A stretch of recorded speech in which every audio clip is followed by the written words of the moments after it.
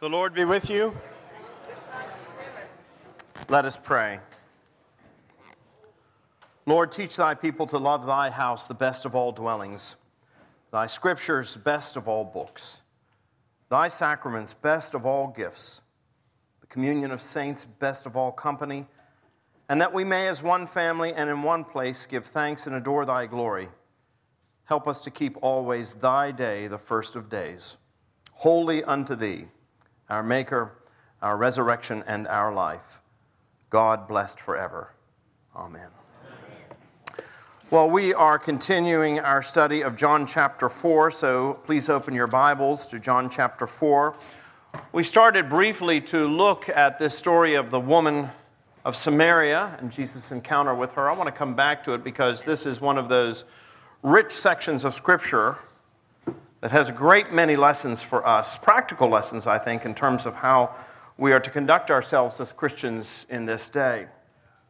So open your Bibles to John chapter 4. We'll go ahead and read through verses 1 through 14. This is an introduction, and then we'll jump into the story itself.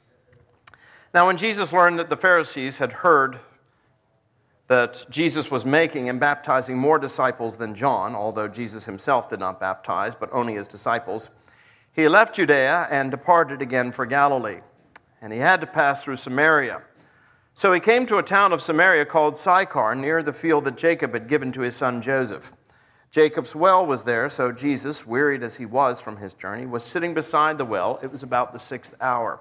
That's the middle of the day, incidentally. A woman from Samaria came to draw water, and Jesus said to her, "Give me a drink," for his disciples had gone away into the city to buy food. The Samaritan woman said to him, "How is it that you, a Jew, ask for a drink from me, a woman of Samaria? For Jews have no dealings with Samaritans." Jesus answered her, "If you knew the gift of God and who it is that is saying to you, 'Give me a drink,' you would have asked him, and he would have given you living water." The woman said to him, "Sir, you have nothing to draw water with, and the well is deep. Where do you get that living water? Are you greater than our father Jacob? He gave us the well and drank from it himself, as did his sons and his livestock." And Jesus said to her, "Everyone who drinks of this water will be thirsty again. But whoever drinks of the water that I will give him will never be thirsty again. The water I will give him will become in him a spring of water welling up to eternal life." Now, we're going to go on and read the rest of this passage in just a moment, but just a little bit of a review from what we discussed last week. We were talking about John the Baptist, and then the narrative flows right into this story of Jesus' encounter with the woman at the well. We said one of the interesting features of this story is that it says that Jesus, as he was making his way from Jerusalem in the south to Galilee in the north, had to pass through the region of Samaria. And I think I pointed out last week that that was not technically the case. You did not have to pass through Samaria in order to get to Galilee. Now, it was the most direct route, to be sure, but it was not the route that most Jews in the first century were accustomed to taking. Most Jews would take a much more roundabout route, a Transjordan route. They would cross the Jordan River and pass up on the opposite bank of the Jordan River and then pass again over to the west into Galilee when they were even with Galilee. Most Jews did this. It was a much more roundabout route, as I said. It was actually over 100 miles longer. It was really a tremendous detour for Jews. But for them, it was much preferable to actually stepping foot in Samaritan territory. I pointed out that the Samaritans were absolutely hated by the Jews. The Jews didn't have any high regard for the Gentiles, who they regarded as dogs.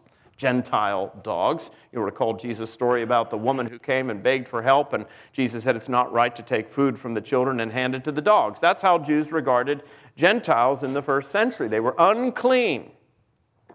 But as much as they had no regard for Gentiles, they hated Samaritans even more, because they regarded Samaritans as basically compromisers. That back during the time of the deportation with the Assyrians, not everybody was completely deported. It's difficult to deport an entire population. And so when the Assyrians took over and they deported the vast majority of the population, a few people were left behind. And those people that were left behind were Jewish, but they intermingled with pagans. And they adopted pagan ways. And so their religion was really syncretistic. It was sort of a blending of Judaism and other pagan religions. And for that, the Jews regarded them as collaborators. In much the same way, for example, that there were some in France during World War II who collaborated with the Nazis and as a consequence were absolutely hated when the Allies came in, and they suffered for it. Well, that's the way that the Jews understood Samaritans, and they wanted nothing to do with them. Nothing.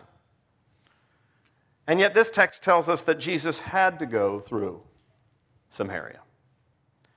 That should be a tip-off to us that there's something more at play here than just geography. When it says Jesus had to go through this area, that's telling us that he had a divine appointment. And that divine appointment, of course, was with this woman that he met at the well. Now let's just talk a little bit about her. It was the heat of the day, the 6th hour. That's the middle of the day. I think I pointed out to you last week that women would draw their water at the beginning of the day. There were a couple of reasons for this, primarily because you needed to have the water available for your daily chores. Normally in a town like this, and you understand nobody had tap water. You just couldn't turn on the water. People had to travel to the town well. There was normally only one supply of water in the town. And so everybody would gather there in the morning, the women in particular, so they had all of their water available for their daily chores. It was also the place where everybody got together and had conversation in the morning. So it was a gathering spot. The fact that this woman was coming to fetch water in the middle of the day is an indicator to us that she was trying to avoid everybody else. And that, of course, is borne out in the story. We know exactly what was going on with her. She was a somewhat notorious woman. Now, when I say Jesus had a divine appointment with her, she really actually had 3 strikes against her. First of all, she was a woman. And Jewish men did not have contact with women, not just foreign women. They had no contact publicly with women. A man would not even speak on the street to his own wife or his own daughter. It was just not done. I had a conversation with a man recently, just this past week, as a matter of fact, who was raised Jewish and has become a Christian. But he was telling me that his family are strict Jews. And he said there are some members of his family that when he greets them, he cannot even touch them. He cannot touch the women, still to this day. So here is a woman, and Jesus strikes up a conversation with her. That's most unusual, you understand. In fact, it's interesting. We're told that when the disciples came back, the disciples had been sent off to buy some food. They'd gone into town to find supplies. When they come back, the text doesn't say they're surprised to find Jesus talking to a Samaritan. It says they were surprised to find him talking to a woman. Imagine talking to a woman publicly. So Jesus was doing that. So she was a woman. She was a Samaritan woman. That was the second strike against her. And she was a notorious Samaritan woman. That, too, is fleshed out in the story. We know that she's had multiple partners, multiple husbands. She's a serial monogamist, if you will. And yet, if you think about it, she's a woman just like us. Now, you may not think of yourself as a notorious individual. You may not think of yourself as a serial monogamist. But when I say that she is a woman like us, I mean she is a woman who was missing something in her life. And we're all missing something in our life. None of us is born naturally into the family of God. And many people spend their whole lives searching for that missing piece, whatever it is. And of course, we know what it is. If you're a Christian, you know that what is missing in every person's life is a relationship with the one who made them. And this woman was missing that. She was thirsty. It's interesting, she had come to draw water. Jesus is sitting there on the well. I told you last week when she came around the bend, the last thing she wanted to see was another person. And even worse than that is to see a man. When you've been through that many relationships, probably the problem was partially with her, but not entirely. And I suspect that many of the men that she had known had not treated her altogether well. And all of a sudden she comes around the corner and there's another man. That's the last thing that she wants to see. And he decides he's going to strike up a conversation with her, which is the one thing that she doesn't want. And what does Jesus ask her for? He asks her for a drink. And she immediately understands the circumstance. She said, she could tell by his dress, by his manner.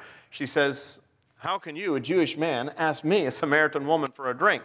Our people don't have anything to do with each other. And furthermore, this is a little unusual. You shouldn't be talking to me. I'm a woman. And Jesus doesn't miss a beat. He immediately replies, he said, woman, if you knew who was talking to you, you'd be asking him for a drink. And she looks at Jesus, and she's astonished. What is she astonished about? The fact that he doesn't have anything to draw water with. And so she says to him, what are you talking about? You don't even have a bucket. Typical man. You don't even have a bucket. You don't have anything to draw water with. And you're going to give me water? Where are you going to get this living water? What in the world are you talking about? And that's when it happens. That's when Jesus begins to open this woman's heart to be receptive to the gospel. So let's just go ahead and pick up the narrative. Pick up the narrative at verse 15. And the woman said to him, sir, give me this water so that I will not be thirsty or have to come here to draw water. And Jesus said to her, go, call your husband and come here. Now, at that point, what do? She doesn't know this man. As far as she is concerned, he doesn't know her either. And so she replies, I have no husband. You could tell she's already on the defensive. She's on the defensive. And Jesus, like somebody who knows how to fence very well, immediately disarms her. He said, you are right in saying, I have no husband, for you have had 5 husbands. And the one you are now with is not your husband. What you have said is quite true. And the woman at this point realizes she's not dealing with a typical person here. And she replies, I think it's a wonderful response, sir, I perceive that you are a prophet. She says, but I don't understand. I don't understand. You're Jewish. You're obviously somebody who has tremendous insight. You know me.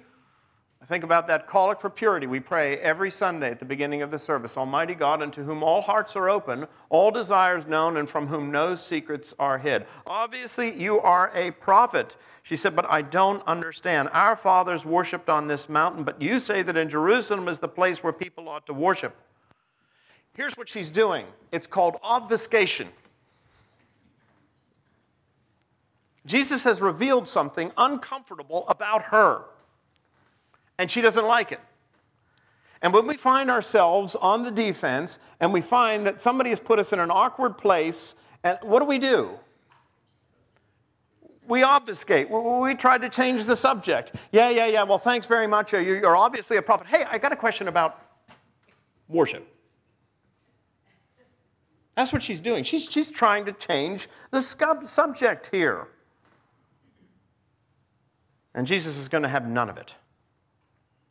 He replies to her, verse 21, woman, believe me, the hour is coming when neither on this mountain nor in Jerusalem will you worship the Father. You worship what you do not know. We worship what we know, for salvation is from the Jews. But the hour is coming and is now here when the true worshipers will worship the Father in spirit and truth, for the Father is seeking such people to worship him. God is spirit, and those who worship him must worship him in spirit and in truth. And the woman said to him, I know that Messiah, that word Messiah, it means anointed one. Even the Samaritans knew that a Savior was coming, some sort of deliverer. She said, I know Messiah is coming who is called Christ. Christ, incidentally, is not Jesus' name. You understand that? That's not his surname, Jesus Christ, like Jeff Miller. It's his title. He's the anointed one, Messiah, Christ. That's what it means, the anointed one. And when he comes, he will tell us all things. And this is when Jesus gets back to the heart of the matter, and he says to her, I who speak to you am he. I'm not just a prophet. This is one of the most forthright declarations that we find of Jesus. It's certainly the earliest declaration that we find right here. A lot of times Jesus was reluctant to make his self known to the people. You'll recall earlier in this gospel when we were at the wedding feast in Cana of Galilee. And they ran out of wine, and his mother came to him and said, you need to do something about this. And Jesus turns to her and he says, woman, this has nothing to do with me. My time, my hour has not yet come. Jesus knew exactly what was going to happen. If everybody recognized him as the Messiah, they would have all kinds of misconceptions about that. He knew that everybody was anticipating some sort of political Messiah or some military Messiah who was going to come and drive out the Romans because they thought that was the real oppressor. And he knew that's not what he'd come to do. Did you ever notice that in the last week of Jesus' life, following the raising of Lazarus from the dead, he set his face toward Jerusalem, and as he's going into Jerusalem, there's pandemonium. They're tearing the palm branches from the tree. They're taking off their cloaks and throwing them in front of the donkey. They're shouting, Hosanna in the highest. Blessed is he who comes in the name of the Lord. It's really interesting to note that in the gospel narrative, up to that point, the crowds that had followed Jesus early on in Galilee had dwindled significantly, but all of a sudden, they're back as he enters Jerusalem for the last time. And they're back. Why? Well, John's gospel, and we'll get to this eventually, makes it very clear. It's because Jesus had performed a very public ministry, a miracle. He had raised Lazarus from the dead. But every other point up to this, when Jesus had raised somebody from the dead and he'd raised other people, you remember he always said, don't tell anybody about it. Don't tell anybody about it. Why? Because he knew that they would want to make him a king. And that's what they wanted to do when he rode into Jerusalem. Here's the king. He's coming. He's going to drive out Pilate and those terrible Romans. But something happened between that Sunday and the next. What happened? Well, what happened was the tide turned. The attitudes changed. They no longer wanted Jesus. All of a sudden, those shouts of Hosanna in the highest become shouts of crucify him, crucify him. Why? Because he wasn't the kind of king that they had anticipated. He wasn't a king who was going to be lifted up on a throne. This was a king that was going to be lifted up upon a cross. And they knew enough of the Old Testament to realize that cursed was anyone who was hung on a tree. So for much of his ministry, Jesus kept it quiet. Don't tell anybody about this. And yet here he is talking to this foreigner, this Samaritan woman, this outsider, and he is very forthright. You're looking for the Messiah? I'm the Messiah. I'm the Savior.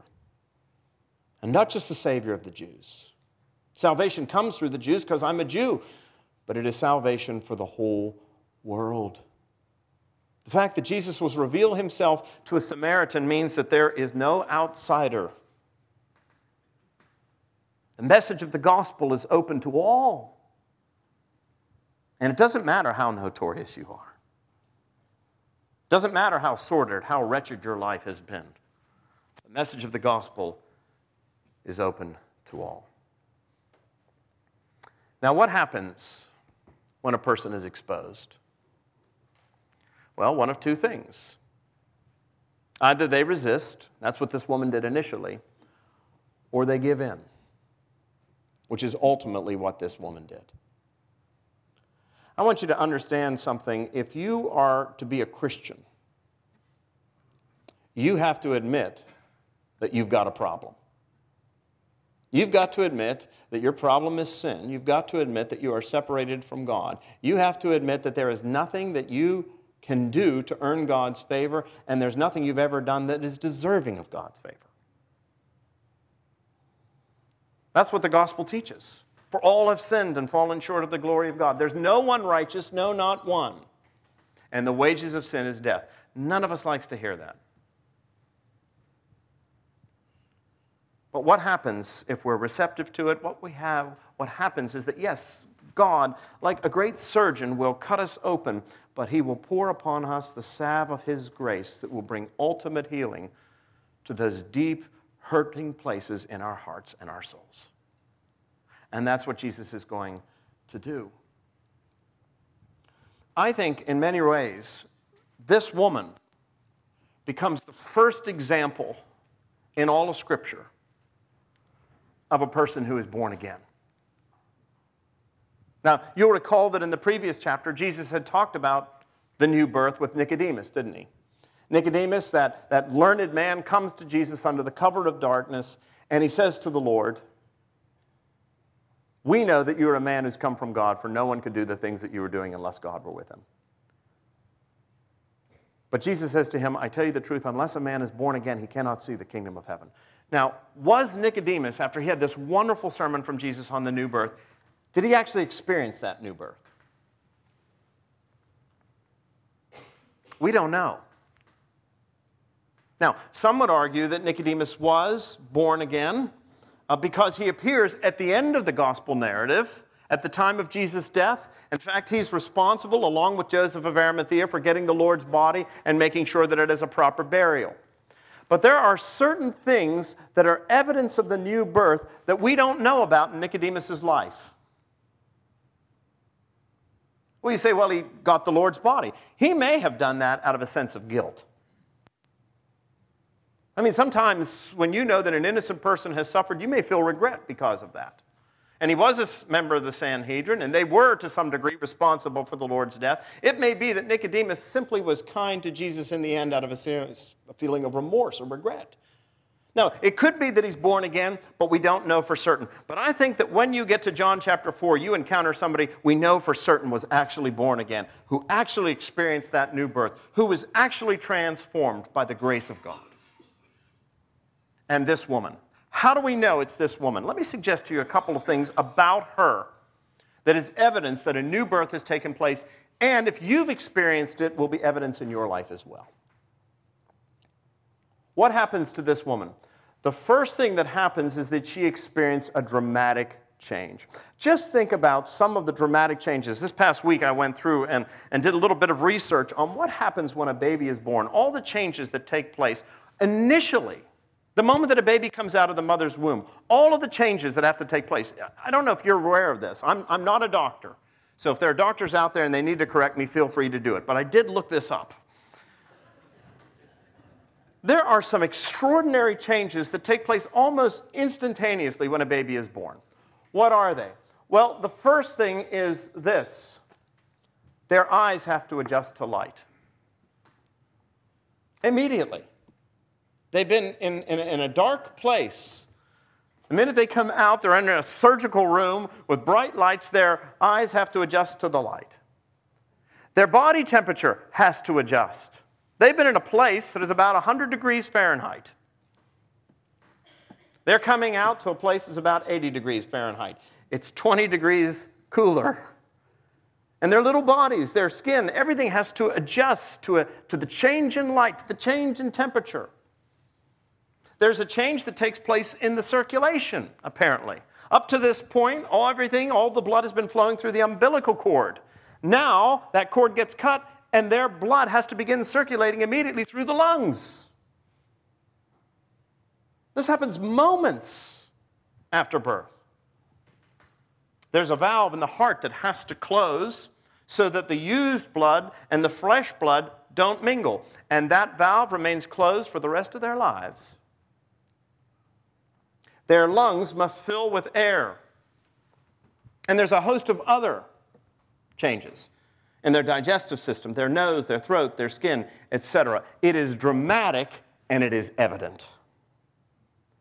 And what I want to suggest to you is that something analogous happens to us when we are reborn by the power of the Holy Spirit. Some dramatic changes should be taking place in our lives. What's one of them? Well, the first thing is a cry of new birth. You know, that's the first thing that the doctor and the mother and the father listen for when a baby's born, don't we? We listen for a cry. When you hear the cry, that's a good news. Because we know that that baby is sound and healthy. The same is true for us spiritually. What is true of a baby physically is true of us spiritually. If we have really been reborn by the power of the Holy Spirit, there will be a cry of new birth. Let me give you a couple of examples. Keep your finger there in John and turn to Acts chapter 9. Now, Acts chapter 9 should be a familiar passage to many of you. It's a very familiar story. It's the story of the conversion of the Apostle Paul on the road to Damascus. I think you know the story. Paul was, at this point, a persecutor of the church. He was deputized by the Sanhedrin, the Jewish ruling body, to go to Damascus, 110 miles north of Jerusalem, and arrest Christians and bring them back for trial and execution. While he's en route, he encounters the risen Jesus Christ. He's struck blind And he's knocked to the ground. And he's told that he has to get up. He's led by the hand into the city to the home of a man on Straight Street.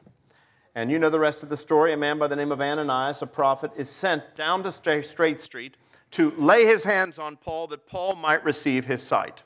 Now, understand what a dramatic experience this would have been for Paul. Paul thought that up to this point, he was being a faithful Jew.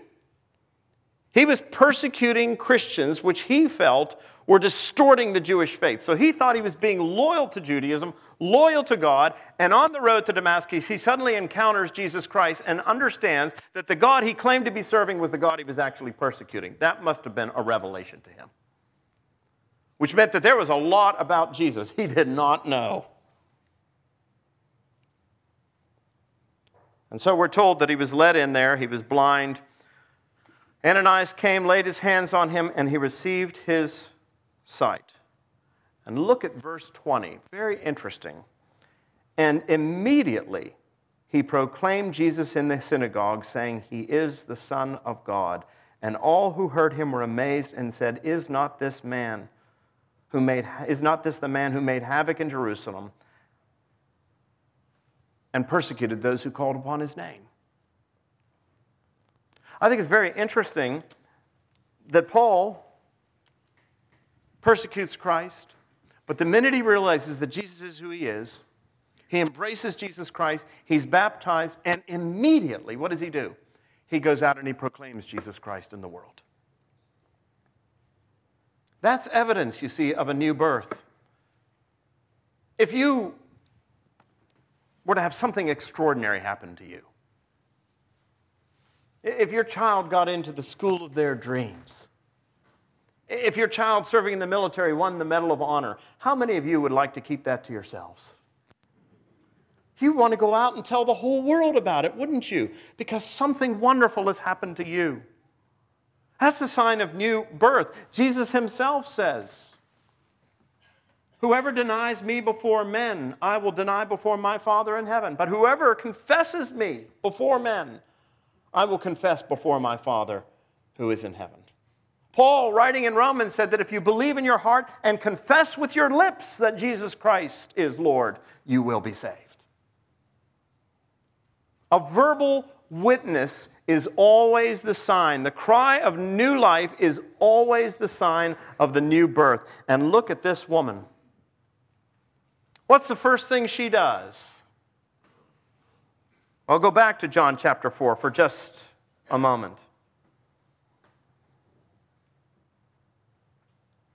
Verse 27, just then his disciples came back and they marveled that he was talking with a woman. But no one said to her, "What do you seek?" or "Why are you talking to her?" So the woman left her water jar and went away into town and said to the people, "Come, see a man who told me all that I ever did. Can this be the Christ?" And they went out of the town and were coming to him. Isn't it interesting that she went out in the middle of the day to avoid talking to the people, and the first thing she does after she encounters Jesus Christ is she goes back into the town to the very people she had tried to avoid and says, "Come see the one who told me everything I ever did. This may be the Messiah."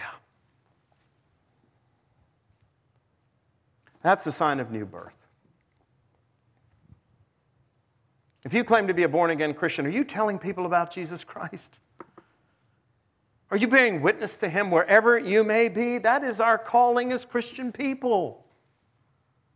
If Jesus Christ has changed you, if you once were separated but now have been reunited with him, if you have passed from death to life, if you know that your inheritance is the kingdom of heaven, don't you want to tell the world about that? This woman couldn't help it. Here's something else that changes when you're born again. You not only have a desire to share the good news, you also have a change of values. The things that mattered to you before, the things that were priorities in your life, suddenly slip in importance compared to Christ and his kingdom. We see that very evident in this woman. Look at verse 27. Just then his disciples came back. They marveled that he was talking with a woman, but no one said, "What do you seek?" or "Why are you talking to her?" So the woman left her water jar and went back into the town to tell the people. She left her water jar. Now, earlier in the story, that was important, wasn't it, to her? When Jesus says, If you knew who was talking to you, you would ask him for living water. And she said, you don't even have a jug. And all of a sudden, the jug, the water, all of that, it didn't matter anymore. Only one thing mattered. This one who had managed to open her up, reveal all of her deep, dark secrets, and then pour upon her the salve of his grace and heal her. Here was the first man she'd ever met in her entire life who loved her unconditionally, who knew everything. You know, that's what every single one of us is longing for. Every single one of you is longing for this: to be fully known and fully loved in spite of it. There's not a person sitting out here this morning in front of me, and this is also true of the man who's speaking to you today, who does not have secrets. Secrets that we are reluctant to reveal to anyone for fear that it will make them love us or think less of us. And here was a woman that knew everything about her. There was nothing hidden. And yet she found that he loved her unconditionally. That's what we all want, isn't it? No more secrets, no more hiding, no more masks. To be fully known and fully loved. And everything else changed as a consequence. She had no more fear of what anybody else was going to say about her. She had a complete change in priorities. She went back into the town. Here's the third thing. She had a concern for the lost. She had been lost. She wanted other people who were lost. She knew. She was wise enough. She'd been around the block so many times. She knew full well that there were other people just like her. Oh, they may be more respectable in the eyes of the world, but she knew deep down inside they were no different for her. And she had a great love for them. Something was welling up within her. It was that living water. And she had a desperate desire to bring those who did not know Jesus Christ into fellowship with him. Many of you probably have never heard the name of Robert J. Thomas, but he is the man who, in many ways, is responsible for bringing the gospel to Korea. Do you know, of all the Asian countries, Korea is the one with the largest percentage of Christians today? Do you know how that happened? This man, Robert Thomas, in 1866 was a coal porter. He was just a blue-collar worker. But he had a heart for the lost, a desperate heart for the lost. And so he went to China as a missionary. He learned Chinese, Mandarin, and he began to teach the Chinese people about the gospel of Jesus Christ. Now, understand that in the 1860s, China was a different world, a world apart from the West. But he went there to this foreign land. In those days, they would have said to the heathen, to share the gospel. And he was working with other missionaries. But he heard that the Koreans had never heard the gospel. But he did understand that the Korean language was closely associated with the Chinese language. And so he decided to teach himself Korean so that he could take the gospel to the Koreans. Well, he got on an American vessel, headed for Korea. He was loaded down with Bibles because he was working for a Bible translator. So he had all these Bibles that had been translated now into the Korean language. And he desperately wanted to take these to the Korean people. When the American ship got into the harbor, however, the ship's crew got into an argument with the authorities there, the Korean authorities. And the ship's crew were massacred by the Koreans, and the ship was sunk. And Robert J. Thomas was thrown into the water. And he desperately pulled himself to shore, carrying a sack filled with Bibles. And he tore open that sack and began to hand Bibles to the people who began to beat him to death. And that's how the gospel came to Korea. The one Asian country that has the higher percentage of Christians than any other nation. And it came from a man who had a desperate heart for the lost. His own life was forfeit for the sake of others. That's exactly what happened with Jesus, wasn't it? His own life forfeit for the sake of others. Do you have a heart for the lost?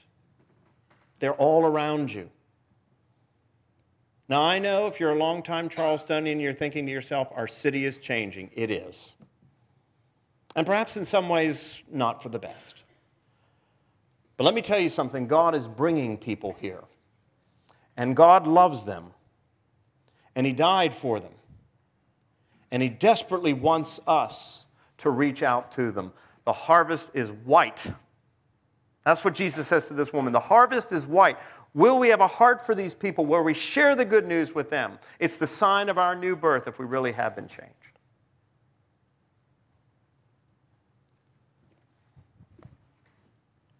Here's the last thing the woman does, which is a sign of new birth. She repeats the invitation that Jesus gave to her. Jesus says, go and call your husband, or the man that you're living with who's not your husband, and come back to me. Bring him to me.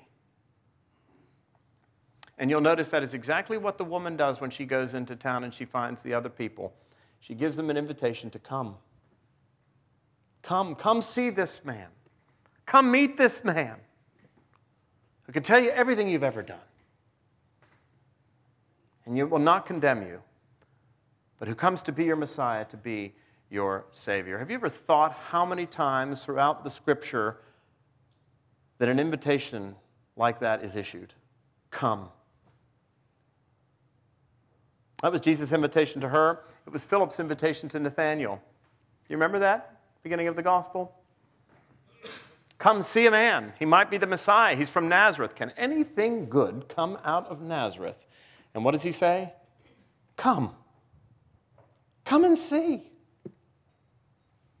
It's what the angel said to the women at the tomb. Don't be afraid. He is not here. He's been raised just as he said. Come.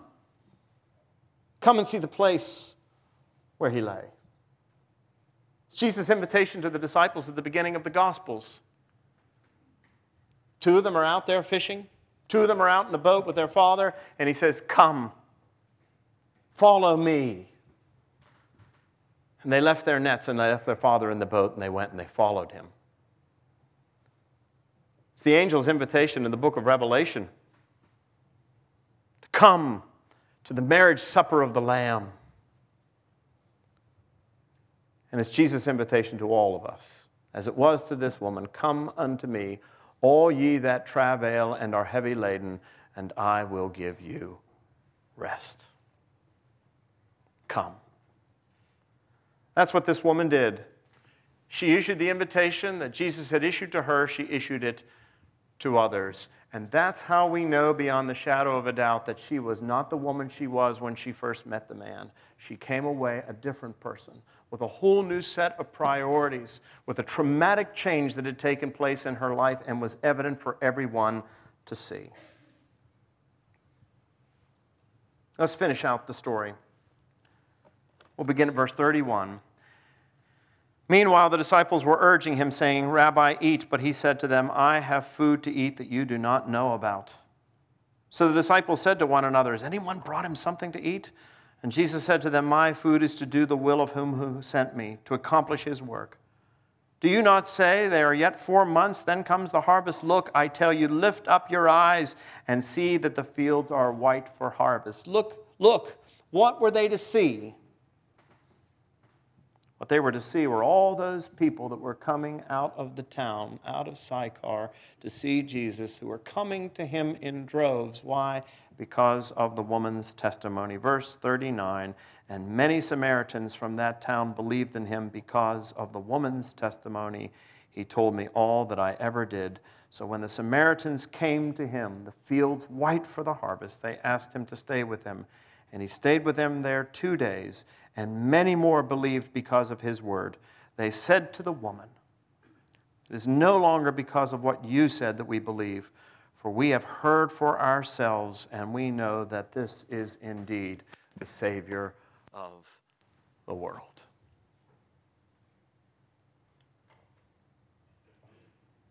Has what happened to this woman happened to you?